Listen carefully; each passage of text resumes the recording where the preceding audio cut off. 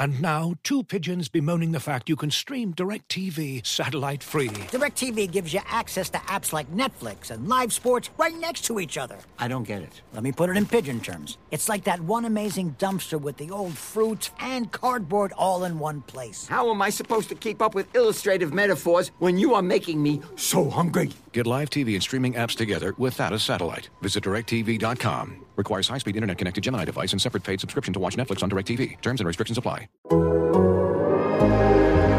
That podcast growling, mean and angry. Hear that co-host shouting, it's Dana and Jay. All right, welcome into the latest edition of Hear That Podcast. Growling, Paul Dehner Jr. and Jay Morrison of The Athletic are here with you. Happy December.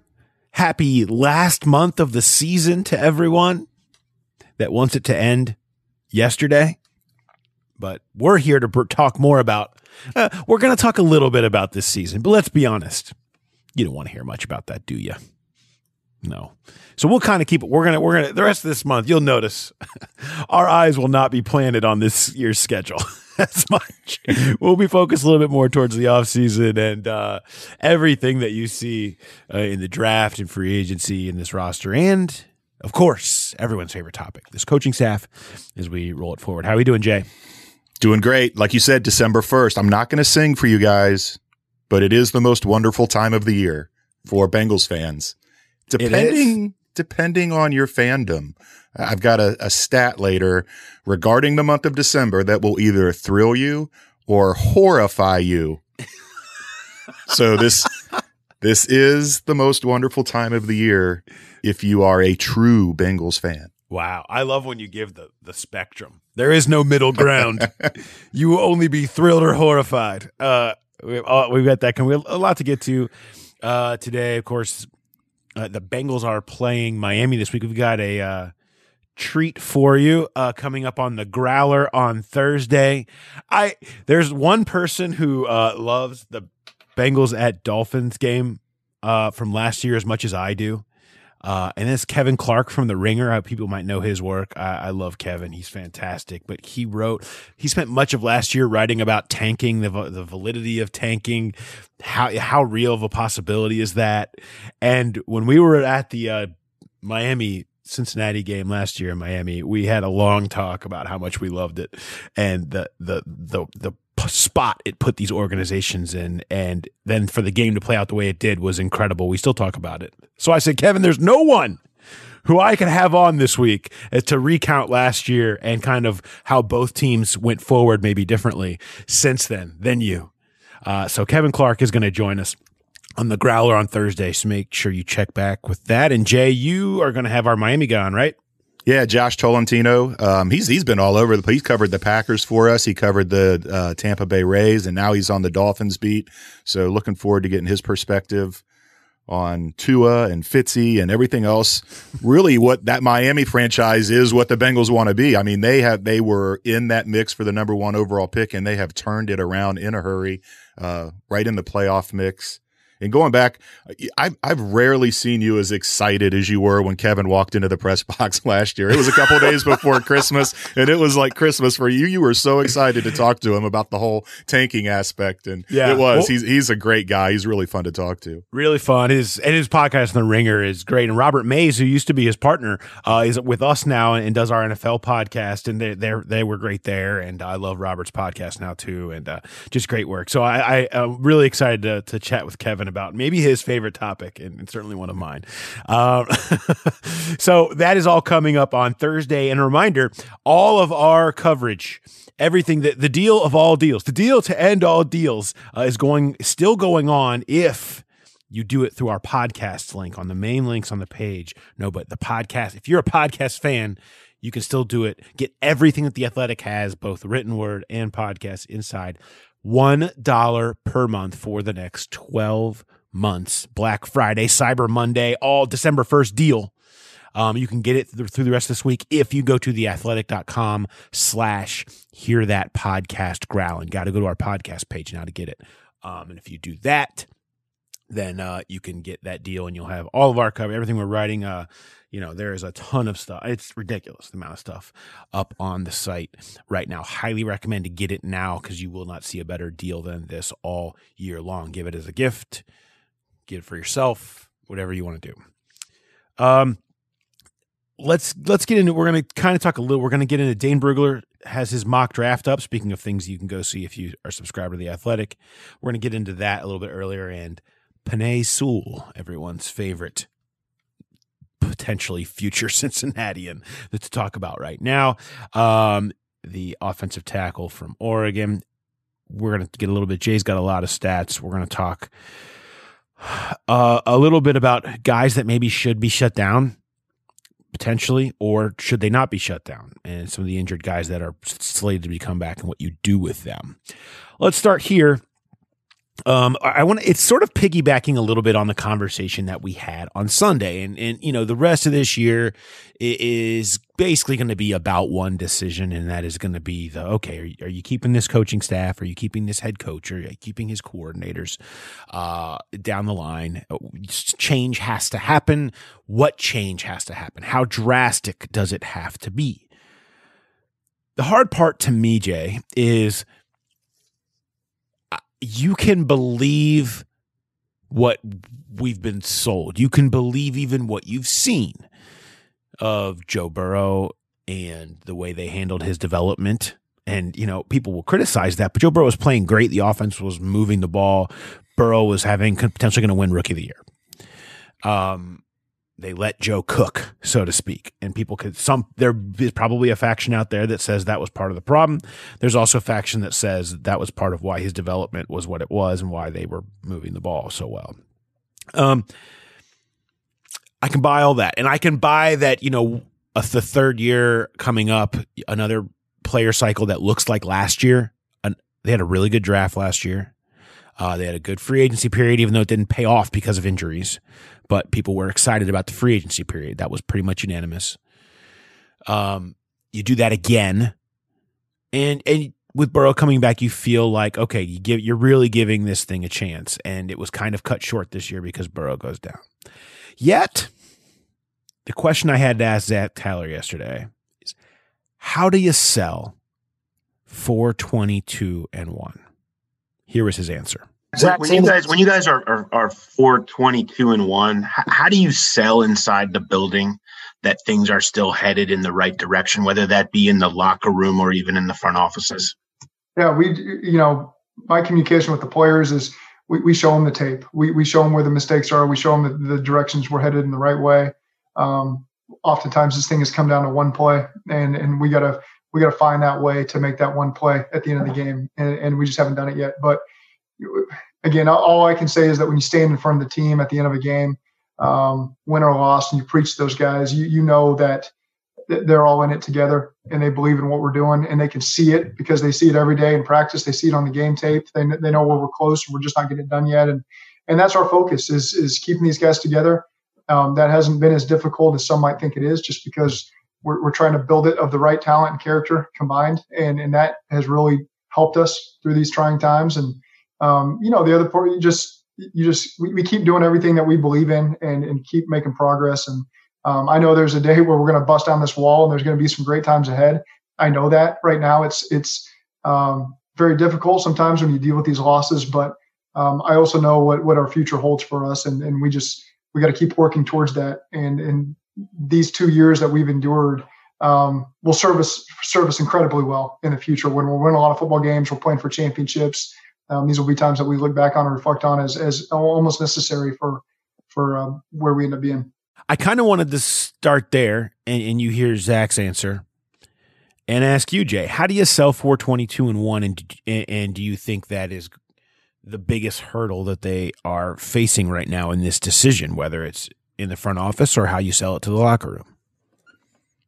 It is the biggest thing they're facing, and I get what he's saying, that you put on the film and you see how close you are, and play here, play there. I don't think anybody's BS meter is going off because of that.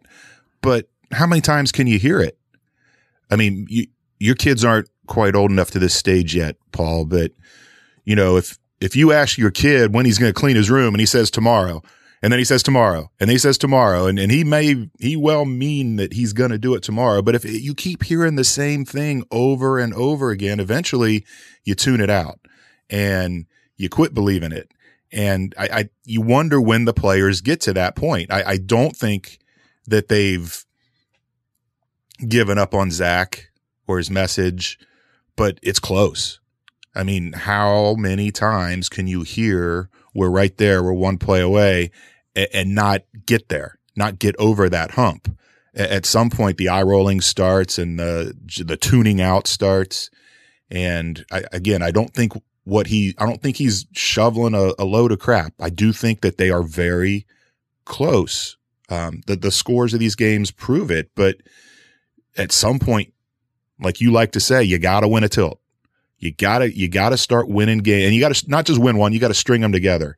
And until that happens, I don't know. It's going to get harder and harder and harder to sell that, not just to the players in the locker room, but maybe more importantly to the fan base. Yeah, that was a big part of what got Marvin gone. You know, I mean, that if you read Dan Pompei's piece, if you go back and take yourself back to that point in time when I asked Mike Brown in the press conference with Zach Taylor about why it was time for Marvin, and he started with the fan base. We haven't talked to Mike a lot since then, but when you have, that has been the reason why. Was the empty seats, was the suites, was the response from fans, the vitriol out there. And that isn't the defining part. And if there's anything we know about Mike Brown, fan opinion is not necessarily going to sway him.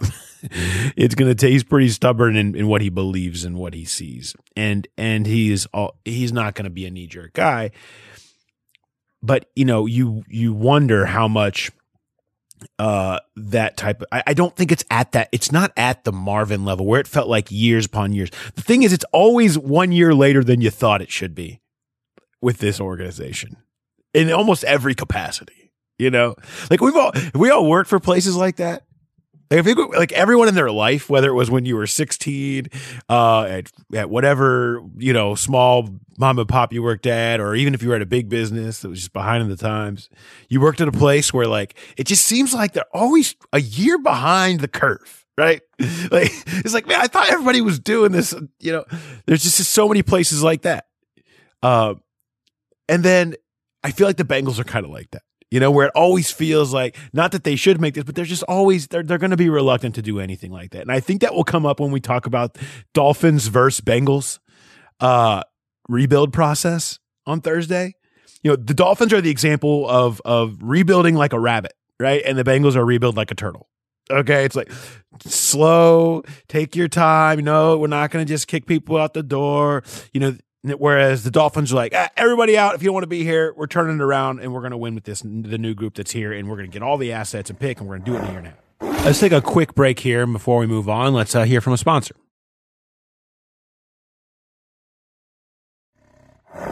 Let's go into this part of this, because what it prompted me to do was piggyback again off something we talked about on Sunday, and that was the 3-year window. And because the argument is, look, you got to give them the 3 years to anybody you do this with. You got to give them 3 years to prove themselves, to show they can do it. So, what we like to do here, Jay?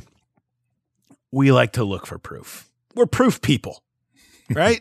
Yeah. We're truth tellers and proof people. Stats don't lie. The stats don't lie. And I thought it was interesting if I went back and looked basically all the way back through about the last 6 real coaching cycles. So I'm not including the last couple years because those haven't been proven out yet. Basically, you go back to the 2017 class, the class that's now, in their 3rd season. You had Matt Nagy, Matt Patricia, who just got whacked, Frank Reich, Mike Vrabel, in Tennessee, Steve Wilkes in Arizona, that you have that year. And then I went from there all the way back to, you get into the, you're back in the 2013 coaching cycle. So a lot of names in here of first-year coaches. There are 27 coaches that got their first head coaching job. I'll actually ask you this, Jay, see how close you can get. Of the 27, how many do you think did not get to a third year? I'll say 3. 8. Wow. Yeah, 8. Now, there's an asterisk here. There's some Browns and some 49ers in here that eat that up. The Browns and 49ers were not real interested in any sort of patience. So of those, you have, well, I'll just list you the ones that didn't get a third year. Steve Wilkes in Arizona only got 1 and they booted him out. And let me, I can tell you something. A lot of eyes rolled inside the Bengals organization when they saw you would hire somebody and fire him 1 year later. Even with 3-13. You had Vance Joseph in Denver, got 2, and John Elway moved on. John Elway also notorious for churning through coaches. Let's not forget, they ended up letting go of John Fox for Gary Kubiak after they had made the playoffs, and they didn't go into the Super Bowl that year. But so we've seen a trigger finger is pretty fast there. Ben McAdoo with the Giants was didn't quite make it. He didn't even make it to the conclusion of his second year. You also had Jim Tomsulo in San Francisco. Again, that was a mess. Mike Pettin in Cleveland. You get to Mark Trestman in Chicago, got 2 years. They did not bring him back for the third. And then Rod Chudzinski in Cleveland only got 1. Doug Marrone in Buffalo got 2, and he moved on. He eventually was hired again, and he's still a coach in Jacksonville. You get 8 there. And these situations, you have a lot of guys that were brought back for the third year. Matt Patricia, we mentioned, is a really important thing because I think there's a lot of people saying, okay, well, the Lions set themselves back by not letting go of Patricia after last year and bringing him back for the third year, and it's just continuing on. And I'll buy that, but I think the other side of the Lions organization is, well, they were buying what Patricia was selling them too, that it will turn around, that it can be better. And I think that's all part of this a little bit is each situation is unique. How many of them benefited from keeping them for the third year? And there are examples of that too. Is Freddie not on your list? Is that that is too recent? I didn't Kitchens. Okay. No. Yeah, I didn't count the last 2 year cycles because they haven't completed themselves to really learn from them yet. Yeah. So you got to really go back to the Patricia, the cycle that's in their third year now. And, Nagy was brought back despite questions, but Nagy won a bunch in his first year. They were winning the North. And so there's guys that have earned it, and you go further in, a lot of these guys, you have some bad records through the first 2 years. Wilkes was terrible, and they got rid of him after 3-13. Patricia, they brought back at 9-22-1 for a third year. You had Ben McAdoo was 13-15, and they axed him before the end of the second year. And now the New York is a little bit different animal, certainly. Dirk Cutter, they brought back after he was 14-18 for a third year. He went 5-11 in the third year. You had Pettin in Cleveland was 10-22. Again, it's Cleveland a little bit, but still Vance Joseph. We talked about him. He was 11-21 after 2 years, and they axed him. So, it's you kind of need something to hang your hat on. The examples that you will see used in the other side, we talked about this on Sunday, was Kyle Shanahan in San Francisco, 10-22, including a 4-12 second season. Granted, you had quarterback injury played into it. Well, quarterback injury plays into this one too. That maybe is part of what gives you the mulligan. You go to another one that's interesting that is on a list that you have, Jay, and that's the worst starts of all time through 25 games.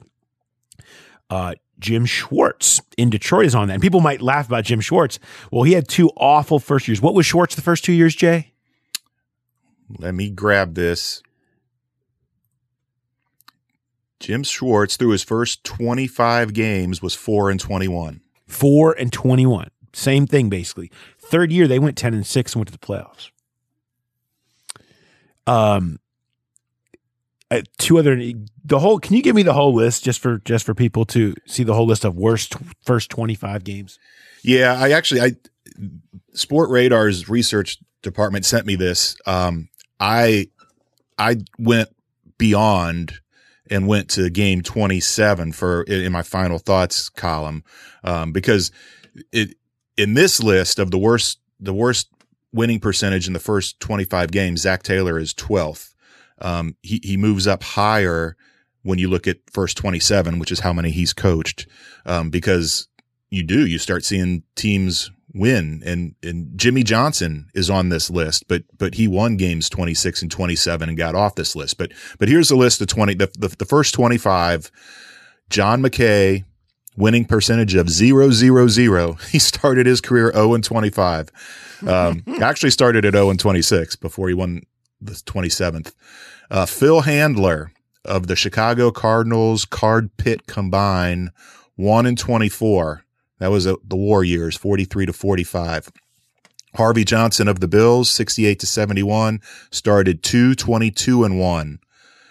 Ted Nesser of the Columbus Panhandles, who I didn't even know existed. Columbus Panhandles in the house. I mean, there's no panhandles in Columbus. It's landlocked. I don't even know. Well, there's lots of Columbuses. Do we know which Columbus is based out of? Yeah, that's true. I would think, based on the geography of this was 1920 to 22. So I would think it would be Columbus, Ohio. That's correct. 3-20-2. I'll tell you what. You get the panhandles and triangles together, and it is bad blood. You throw the records out. Yeah. Schwartz is 5th on the list, as we mentioned, 4-21. He's tied, actually, for 5th. Chris Palmer of the Browns, 4-21. Jimmy Johnson of the Cowboys, 4-21. Then at 8th, you've got Norb Hecker from 66 to 67 with the Falcons, 4-20-1. And really, this is the back before 72, they didn't count ties on the winning percentage. It counted as a loss, essentially. Zach gets the benefit of getting a half win for his tie. 8th on the list, Burt Bell of the Eagles. He was also 4-20-1. Then you have Mike Nixon, who coached the Redskins. That's what they were called then, in 59 and 60.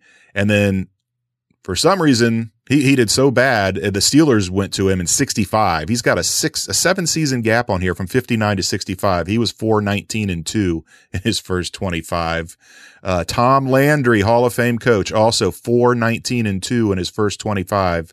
He's at 10th, tied for 10th on the list. And then there's Zach Taylor at 12th, 4-20-1, which of course now is 4-22-1. Yeah,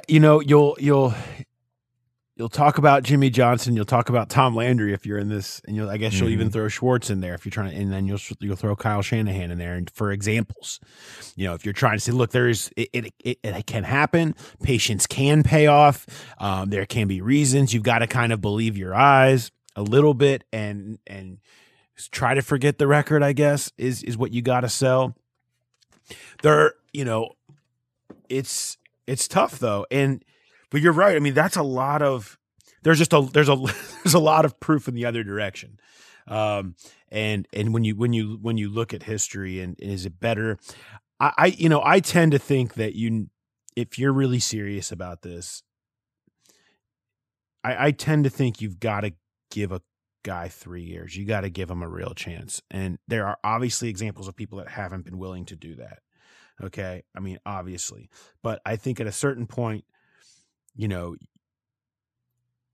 got to let it play out. People are impatient, and that has certainly changed over the years. I mean, you used to see everybody got way more time. Well, the league isn't like that anymore because you can turn it around faster. And you expectations to win are faster, but I tend to think that's probably the best model in general because you flip over. Here's the thing: you flip over and you're rebuilding again, right? I mean, you're not because you have Joe Burrow, so maybe it's not as quite, but you're going to now bring in a coach with new staffs and everything else and reevaluate everything, and maybe that's what you need. And certainly that argument can be made when you're at the record that you're at. But, you know, I also think that there's the other side of like, you know, just the same thing you said when you let Marvin Lewis go. Careful what you ask for. Where do you want to be at? You're in the window. You're in the rookie quarterback window. So it's all it's an interesting history there, and we'll dive more into that here on the site in the next couple of days. Of really the history of this. There's another thing to talk about here, and that is, what are you going to do with some of these guys that are hurt coming back? We've got Joe Mixon, Darius Phillips, Xavier Su'a-Filo, Trey Waynes, John Ross. All are eligible to come off of IR, potentially to return. Xavier Su'a-Filo, we know, will be back this week. Zach Taylor said that last week, and his eligibility on the 21 day is up. So I think there's an expectation we will see him start at right guard, with Quentin Spain at left guard, would be my guess. So I think we know he will come back, and I think you really need to see him because you're probably trying to judge if you think he's an answer for you for next year and the year after that, really. But the rest of these guys, I think you wonder, will you see them? What is the value of bringing them back? Yeah, I mean, Darius and John Ross could come back this week based on the 3-game minimum.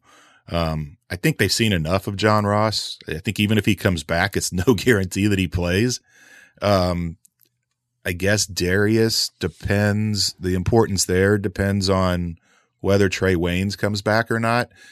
The thing is, like, I would say, you know what Mixon is, and yeah, again, you're paying a superstar huge money not to play, just like last year with AJ. But what is the point really at this stage of the game of bringing him back? Just let him heal up. The Trey Waynes thing is a little different because I'd have to look into this further, but it doesn't seem like that pectoral injury is one that has a high rate of reoccurrence.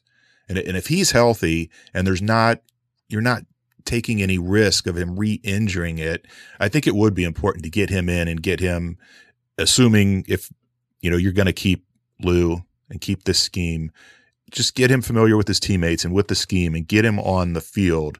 But Mixon, I'm of the mind there. Just let him heal. Let that foot heal. It is obviously worse than they initially thought. How confident can you be a few weeks later that it is 100, not 100%, but that there's no chance of him re-aggravating it? It just makes more sense. He's too valuable to this team. I would say just shut him down for the year. I mean, if he's 100% healthy, then I think you play him. He gives you the best chance to win games. I know people are saying you don't want to win games, but they do. They need to. Certainly people making the decisions here need to. And, you know, because you can feature him. And it goes into like, well, I mean, maybe they won't. If we look at the way they handled the running game against the Giants by just quitting on it. But, you know, you can feature him when you have the rookie quarterback and try to, you know, just run this thing and try to have that be your ultimate weapon. And if he's healthy, that alone can win you a game. So it goes back to the evaluation. To me, it's a doctor's decision. If Joe Mixon is 100% healthy, he should play. If there is chance of a re-aggravation causing a longer term problem, if that is part of the equation of this injury, then sure, shut him down. Make sure you get to next year. I'm fine with that. But if there isn't, if it's just a matter of heal time and he's 100% and able to play, let him play. You know, I mean, he gives you the best chance to win games and help get people moving in the right direction a little bit. So and that's me. The Waynes thing is interesting to me because, you know, in talking to Trey, he's been frustrated by this year, obviously, and not super happy about it.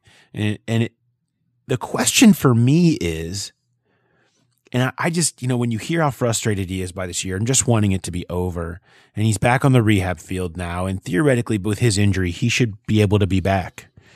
You know, if you look at the history, the traditional timelines of this thing, soon, in the next week or two. I mean, that's where these things typically land, really nowish almost. And he is on the side, and he is running, and he's doing all that stuff. You got to get strength back, but the question is when he's healthy, how healthy is he, and how willing and interested is he in joining this team right now? And, if you were just like, you know what, I can just ride this baby out, call it a busted year, which he obviously thinks it is, start over next year, and assure 100% health and get all the way 100, maybe I'll just do that. Or does he want to get out there and want to prove he could come back and want to play and want to contribute and help this team? I think we're going to learn a little bit about Trae Waynes here, aren't we? I think so. And he's got a 3-year, a very handsome contract. And Yes. so if I could see if he was on a 1-year deal, even a 2-year deal where you'd be like, yeah, I'll come back next year. But I mean, he's going to want that money. And if he's healthy enough to play and he's disinterested, he's got to figure he's going to be risking playing that contract to fruition. So yeah, I do. I mean, I think most of these guys, it is a business and it is cold and it's no fun to lose. And there's a lot working against them, but I think most of these guys genuinely love football and want to be out there playing. And he's a guy, I think I don't know him, I've never talked to him, you have, but it just feels like if he's able to go, he's one of the ones that we would see out there. I think we'll find out. Yeah. And I mean, because theoretically, he should be back and able to give you a few games this season. There's no doubt about that. And so it's either he's choosing not to, or wasn't able to heal up completely, or just doesn't find any reason to do so, or he comes out and does. And I think we'll learn a little bit there. John Ross. Yeah. I mean, first of all, I don't know the full extent of this injury that happened in practice. I mean, we've seen a lot of interesting injury report listings from John Ross this year, but I mean, I think this relationship is over, so there's really no reason to continue it. Darius Phillips is playing to prove something if he can get back healthy at some point. You have House of Cards update? Yeah, John Ross is my hope for winning that. Let's refresh everybody on Bengals House of Cards that we did in preseason this year, and what it was and where it stands. Yeah, it's piggybacked on what we did last year we did the Big Four last year. This year, the 4 guys in House of Cards are John Ross, AJ Green, Carl Lawson, and Darius Phillips. And it was how many games will they play? Obviously, the highest, the cap is 64. You went 45. I went 42. The number currently is 33. So a potential of 53 if everybody plays every game remaining. So far, AJ Green and Carl Lawson have played all 11. Darius played 8, and John Ross played 3. So we're at 33 right now. I need that. I don't know. I need only 10 games out of that group the rest of the way. I think I'm going to lose this one. Yeah, well, I mean, it's possible. I mean, if we don't see Phillips or Ross again, then it's exactly 10. Yeah. Yeah, then you get it. So I mean, it comes down to that. Can we sneak out another game from John Ross or Darius Phillips? Can we do it to get me a House of Cards victory? I could use one. I've been down in these things lately. That reminds me. I was going to say Growler bet. I lead 9-6 in Growler bet. You won last week's Growler bet with the time of the first turnover. Yeah.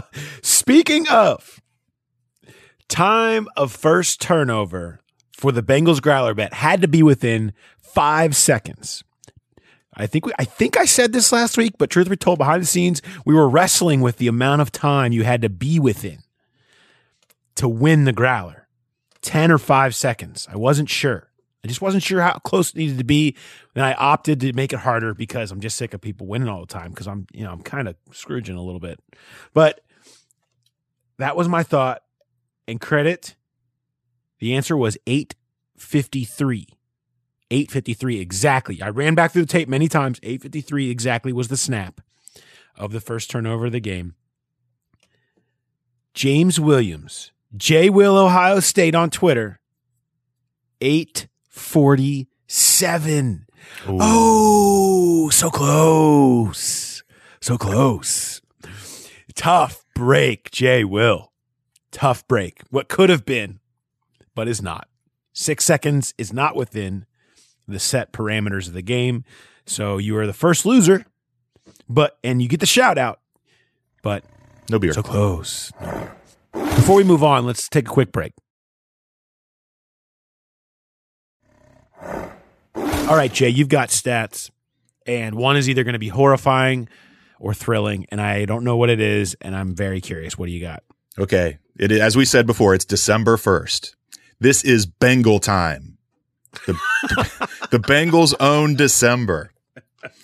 Not really, but comparatively speaking, this is pretty remarkable. First of all, there's all these questions about, are they going to lose out? They haven't had a winless December since 1974, and they've had some horrible teams, and they always find a way to win at least one in December. So if you're hoping for them to lose out, that may not happen. But here's where it gets really weird. Okay. And when we say December, it's December/January, because like this year, the last game of the year is January 3rd, that we're just counting that as December. So since 1978, when the NFL went to a 16-game schedule, the Bengals' December winning percentage is .517. That's 14th best in the league. That's above average. It's not great, but when you look at the other months, it's pretty remarkable. In November, their winning percentage is .431. That's 29th. In October, their winning percentage is .380. That's 30th. And in September, their winning percentage is .378. That's 31st. They are rock bottom year in and year out in those months. And then they get to December and something crazy happens and they just they're above 500. They're above the Mendoza line in terms of winning percentage and rank in the league, 14th out of 32 teams in December. And so that's why it should horrify you, because if you're hoping they're going to lose out and get Penei Sewell at number 3, it's probably not. They're going to find a way to win at least one of these.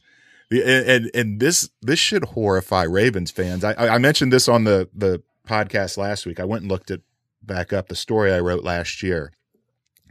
In years when the Bengals enter the home finale with a losing record, which is guaranteed to be the case this year, they've won 12 straight home finales and 17 of the last 18. How does that happen? You send them home happy. You have a crappy year and you send them home happy and you keep them hanging on to come back and buy their season tickets the next year. You know, because you just got to, if you're a player, you just got to play hard one last time. That's know, right. Like it's just, you can go, I'm going to go play hard today because then, then I can just kick back. It's sort of like the game before the bye, play hard today, then I can get away for a little while and get my win. There's a similar thing. And when you're on bad teams, it's the way, it's just amazing. That is amazing how much this organization repeatedly lives up to its same standard over and over and over again. December, it's Bengal weather. It's Bengal time. Bengal time. Forget losing time. It's Bengal time. So importantly, with that in mind, we'll kind of go through the draft order again, where it stands now. Bengals still solidly in third. I mean, if you look at the percentages of where it stands, they're 2-8-1. They're their most likely percentages for them to end up in this third spot. Jacksonville is 1-10. That's a tough climb for them to get over the Jacksonville. The Jets look like they're going to go 0-16. Their schedule's tough. They're 0-11. They got no hope. The question is, how far back would they end up? Dallas and the Chargers are 3-8, right behind them. The Dalton Bowl will be big. The Dalton Bowl will be big. The Bengals need to lose that one. And the Chargers, with the way Herbert's playing, it's really remarkable that they continue to lose. Anthony Lynn not doing himself any favors. He's going to end up on that fired list, by the way, that we were going through earlier. Is this his third year? Is this his fourth year? Anthony Lynn. I believe it's his third year. Anthony Lynn came in. This is his fourth year. Okay. Anthony Lynn came in with Sean McDermott, Vance Joseph, Sean McVay, and Kyle Shanahan. A very good year for the coaches coming in. Shanahan, McVay, both have been to the Super Bowl. McDermott has done a hell of a job in Buffalo. So Lynn, it's a tough sell. It's a tough sell, especially when you got the quarterback now and you're still playing with it. Anyway, you got to think at some point Herbert wins him a game. And they won't be really something to deal with. But then Philadelphia at 3-7-1 right there. After the Bengals played the Eagles in week 3, I have the receipts. My tweet was, these two teams will meet again in the top 5 of the draft. And here we are, and they are both trending in that direction. The Eagles look awful in every way, shape, and form. And so there's a good chance we see them. But I don't know the tiebreakers on Eagles and Bengals if they both end up tied with their tie. We'll have to see how that plays out potentially. I think it would be strength of victory. Right, exactly. That's all I'm saying. So just keep an eye on those 3 teams. After that, you've got a couple of games to deal with. Dallas, the Dalton Bowl will prove very important, though. So keep that in mind. Now, that said, Dane Brugler's mock draft is out. You can go check that out up on the site. And again, if you're not a subscriber and you want to get the deal still, you got to go through our podcast now, theathletic.com/hear that podcast growling. And you can still get the $1 per month for the next 12 months deal that is out, the Black Friday deal that we have still going.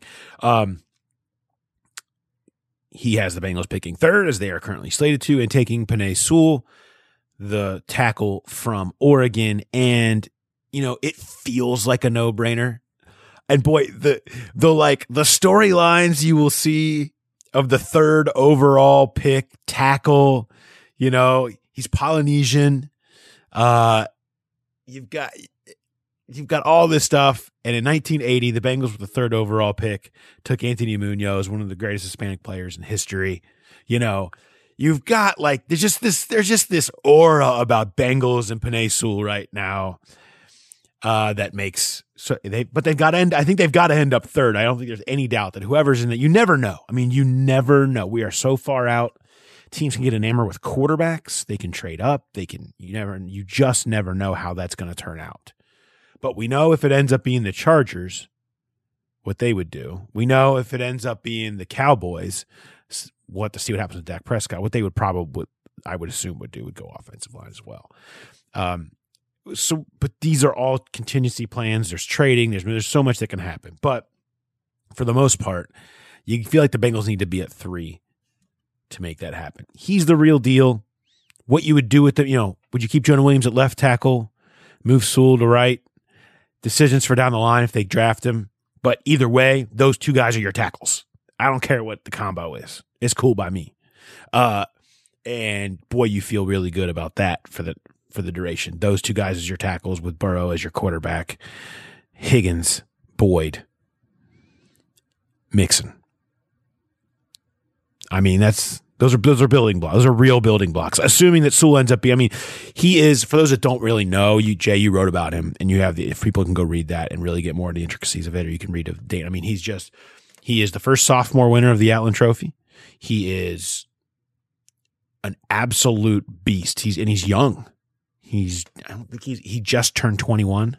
No, he won't just be turned 20. He won't be 21 till October next year. He'll be 20 when next year starts. Just turned 20, so he'll be 20 years old. He was a 19-year-old Outland Trophy winner. Just huge, physical, powerful, got the DNA to, type stuff that everybody loves. Yeah, I mean, what more did you get in your story talking to people about him? Started as a true freshman at age 17 at Oregon at a Power 5 team. That people love, it's his movement, his speed. I mean, he's good technique wise in dropping back and pass pro. But when you watch him run block and you watch him pull, I mean, he's just so nimble, and he's just got this mean, nasty streak. You see a lot of guys when they get to the second level and they're kind of looking around for who do I need to block? And if the back kicks it to the left, they don't bother with anybody over to the right.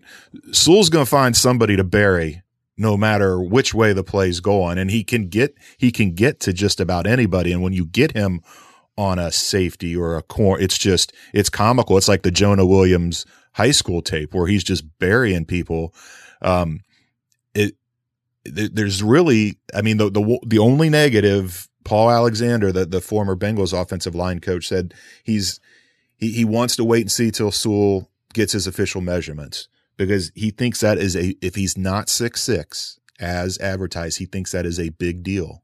If you're going to try to put a tackle out there at 6'5". I don't know if I agree with that, but I mean, Paul knows way more about offensive line play than I ever will. So that is something to watch in this offseason run up. But the really interesting thing, I did a piece a little bit earlier on talking to Dane just about O-line and D-line options overall before we kind of zeroed in on Sewell. And the last couple of years, there have been some really good offensive line classes. And so if you're thinking, oh, well, even if the Bengals pick fourth, they don't get Sewell, but they can get another offensive lineman, there's a pretty far drop this year. It's not, last year 4 tackles went in the top 13. That's not happening this year. If you look at Dane's mock, after Sewell, the next tackle doesn't go until 14.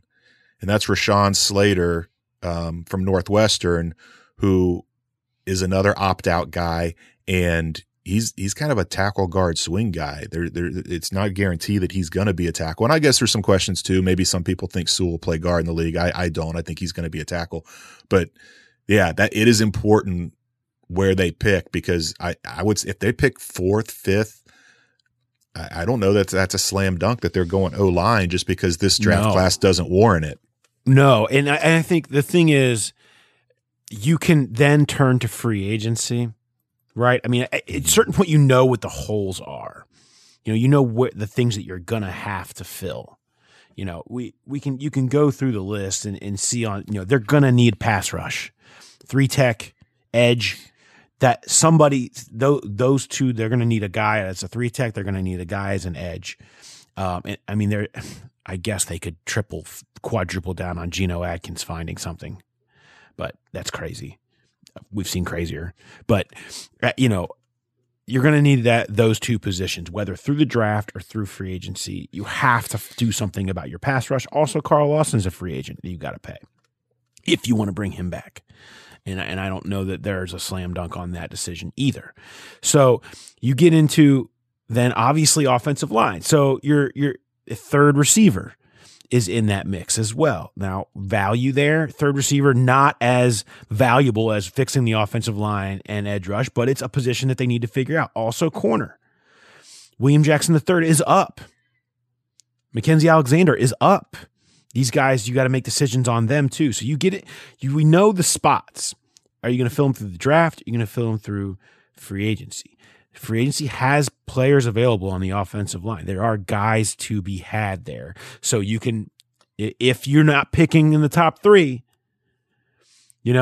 then maybe you're aggressive and understand, okay, Jamar Chase is right there to take that other receiver spot, get dynamic there, and fill the offensive line with your free agency money.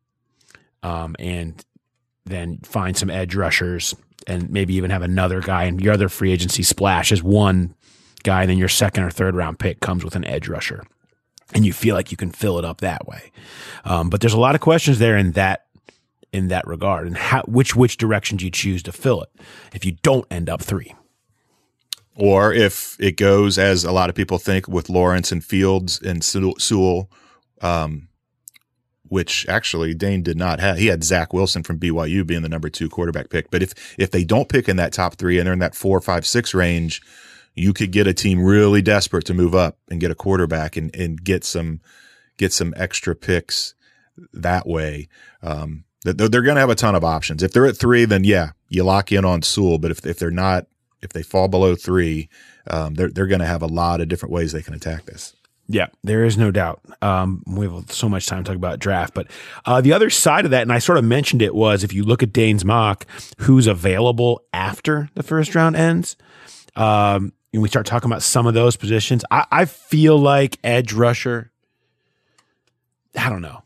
It depends on how free agency plays out, but I feel like some sort of pass rusher is going to be where you could see them zeroing in at 35, where it feels like that's the direction they would want to go there. And there's guys. One that stuck out to me was Carlos Basham Jr., second round pick out of Wake Forest. We got a good history there. Okay. Jesse Bates, good history there. Second round pick out of Wake Forest to try to duplicate that, and edge rushers named Carlos. Oh yeah. Maybe Zach Taylor wouldn't be as interested in that, but but the Bengals as a team are interested. Has a good history of second round edge rushers named Carlos. So with those two things in mind, Carlos Basham Jr. Out of Wake Forest is my early target to put an early receipt down on that. Yeah, another interesting guy in that realm. Dane has him at 28 overall, but he didn't have him in his first round mock. Is Aiden Hutchinson from Michigan, who he can play. He can and has played everywhere on the defensive line. So that would be a guy that, you bring him in and see what he does best. Maybe an edge rusher. He can be a Sam Hubbard guy, go inside, outside. The best available on Dane's list that didn't go in his first round mock. And we talked about this with if they were to go receiver, and that the whole Jamar Chase, if they're in that 5-6 range, do they take him?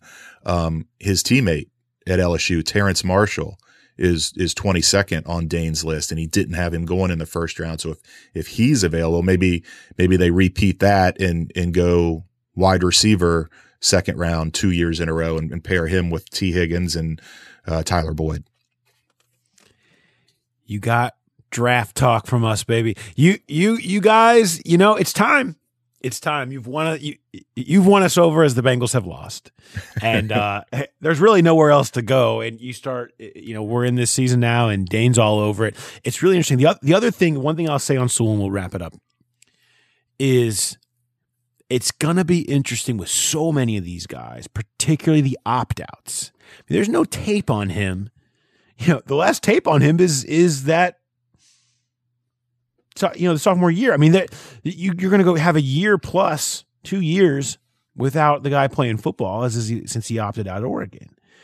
What does that look like? How do you judge that? What is going on behind the scenes there? And how people view this when you haven't been able to get on campuses, you haven't been able to properly vet everybody. Who knows what the run-up process is going to look like? Whether we're talking about combine, whatever we're talking about, who knows what any of that's going to look like. And with that, I mean, it becomes a harder thing, but you just pretty much are solely going off the tape. And I think you have enough people vouching for the DNA of him that you're not as worried. But if, with a lot of these guys that particularly were opt-outs and you don't have a lot of tape on, I think there is an extra challenge in the evaluation, and I'm curious if we'll see a surprising way the draft ends up falling because of that. But yeah, another thing. Yeah, I was gonna say another thing was Sewell. I asked Mike Renner from Pro Football Focus about this for this story too. Is the Pac-12's not exactly sending a bunch of edge rushers to the NFL? Very few, as a matter of fact. So there's that whole degree of difficulty thing and level of competition thing, and Mike Renner dismissed that. He said if it would be one thing if Sewell ever lost, but he never loses. He wins over and over and over again. So him and Dane both didn't seem too concerned about the opt-out. They said Sewell has enough tape out there. It's good enough tape. You asked me what stood out. First of all, he's got 3 brothers. All 4 of them played D1 football, which is amazing. And his younger brother is at Oregon. He's a linebacker right now. And Mike Renner said he's going to be a top 15, top 20 pick in a couple years. He's a true freshman at Oregon playing linebacker right now. Maybe the most amazing thing that I found out, and I found this out from Tyson Alger, who covers the Oregon Ducks for us, is I've got to find this guy. Penei Sewell in high school played right tackle. Who was that team's left tackle that beat out Penei Sewell? Unless they had a left-handed quarterback and they said, no, we want Sewell to block, to to do the blind side on the other side. But I mean, that just stunned me. And that too, that he played nothing but right tackle, and he comes to Oregon and he starts as a true freshman at age 17. And Tyson said he was their best lineman from day one. And Oregon has a pretty good offensive line. There is no doubt. And that is good background on if you're talking about he comes in and you leave Jonah at left, and where's your comfort level with Sewell playing right? Well, he's like, I don't know, did it all in high school. So at least there's not no history of doing it. So the little different level of competition than whoever he was facing, whatever his high school was. But, Desert Valley, Utah. Let's find the head coach in Desert Valley. We need him on the horn. Stat. All right. Thanks everybody for listening to the podcast. Appreciate it again. Reminder, we'll be back with the Growler on Thursday. Really special, fun Growler.